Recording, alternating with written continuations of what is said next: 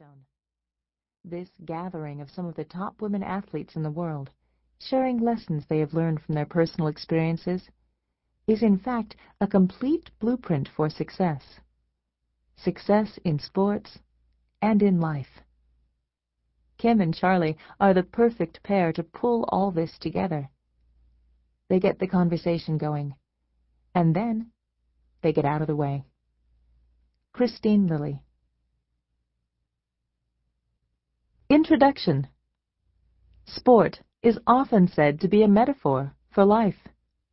Through competition, we experience passion and pain, opportunities and obstacles, victory and defeat.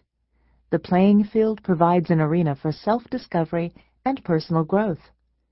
The lessons learned from sport are equally applicable to social relationships, school and business environments, marriage, and parenthood. For years, women's participation in sports was relatively limited. However, the enactment of Title IX in 1972 helped shift cultural paradigms. Title IX is legislation that prohibits gender discrimination in federally funded schools and other institutions. Now, more girls and women than ever before are taking part in organized programs. It used to be, she's pretty good for a girl. But now it's, you go, girl. You Go Girl was written as a catalyst to further motivate those who are already involved in sports, to inspire others to participate, and to share the knowledge and skills that sports generate. Athletics may be the most powerful resource parents can tap in order to raise strong, healthy, confident young women. However, the message of You Go Girl goes beyond sports.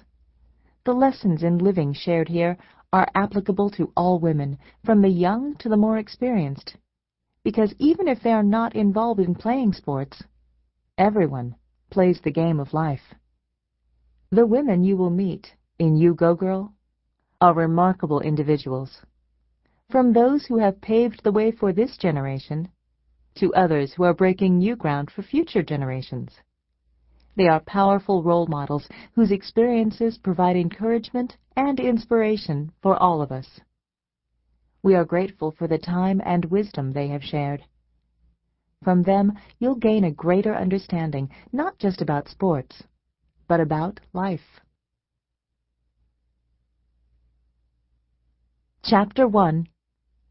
Find your passion. Each of us has a fire in our hearts for something. It's our goal in life to find it and to keep it lit. Mary Lou Retton, gymnastics star of the 1984 Los Angeles Olympics. Julie Foudy. Julie made her first appearance with the U.S. national women's soccer team in 1988 at age 16. Since then, she has become the team's de facto spokesperson. In addition, Julie is co-captain and designated comedian of the 1999 Women's World Cup champions. She is president of the Women's Sports Foundation and will take office in 2001. Julie notes that the U.S. team feels pressure, but not from outside sources. We are driven by ourselves. My advice to girls is simple. Do something you love. It's got to be your passion. A lot of parents come up to me and say, "Please talk to my daughter about how many hours she needs to practice a day and what kind of weight training she needs to do." And these are 7-year-olds they're talking about. The reason we've been successful on the U.S. national soccer team is we love to play. And as a result, we get out there and practice and train a lot. We work hard and love to get better. So if soccer isn't something you really love to do, find something else. Maybe it's another sport. Maybe it's not even sports. But you've got to find what you're passionate about, and then follow your passion. Mia Hamm, soccer star, member of the U.S. 1999 Women's World Cup Championship team. We play because we love the game. We love each other. And we love to win. Marion Jones, world's fastest woman sprinter. I love what I do. When I step on the track, It is fun for me. I love getting to that finish line first. It's important that you love what you do because if you don't, there's no point going after it. Gabriella Reese. Gabriella, Gabby, was one of only 3 athletes named in Women's Sports and Fitness magazine's 20 Most Influential Women in Sports for 1999. Multi-talented, tall, and beautiful, she is a pro beach volleyball star, TV host, actress, author, designer, and model. Gabby emphasizes that her winning mentality is heavily connected to her passion for preparation. She loves to pursue her diverse interests. The most important thing is to enjoy yourself and experiment with as many different sports as possible.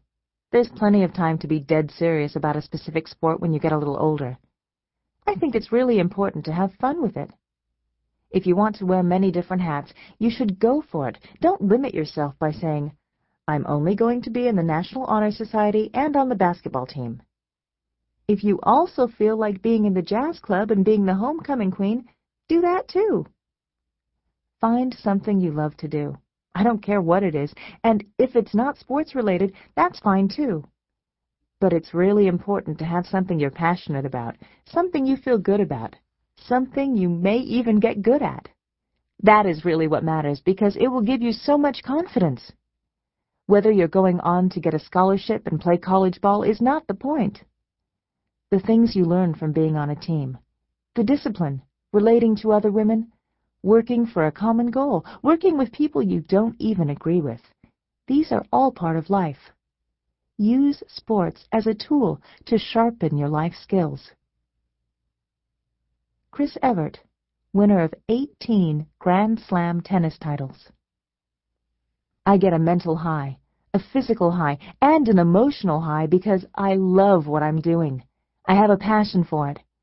And when all 3 come together in certain matches, there's no better feeling in life. Sheila Cornell Dowdy. Sheila played first base for the U.S. women's softball team that won the gold medal in the 1996 Atlanta Olympic Games. She also won 3 gold medals in the Pan Am Games and 2 gold medals in the World Championships. Sheila was named ASA All-American 13 times and was softball's Player of the Year in 1996. The day of the Olympic gold medal final against China, Sheila admits she was nervous.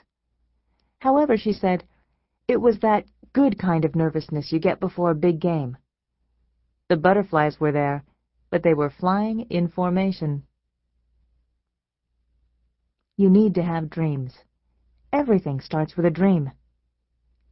You have the ability to achieve anything you want as long as you are willing to work for it and make some sacrifices for it.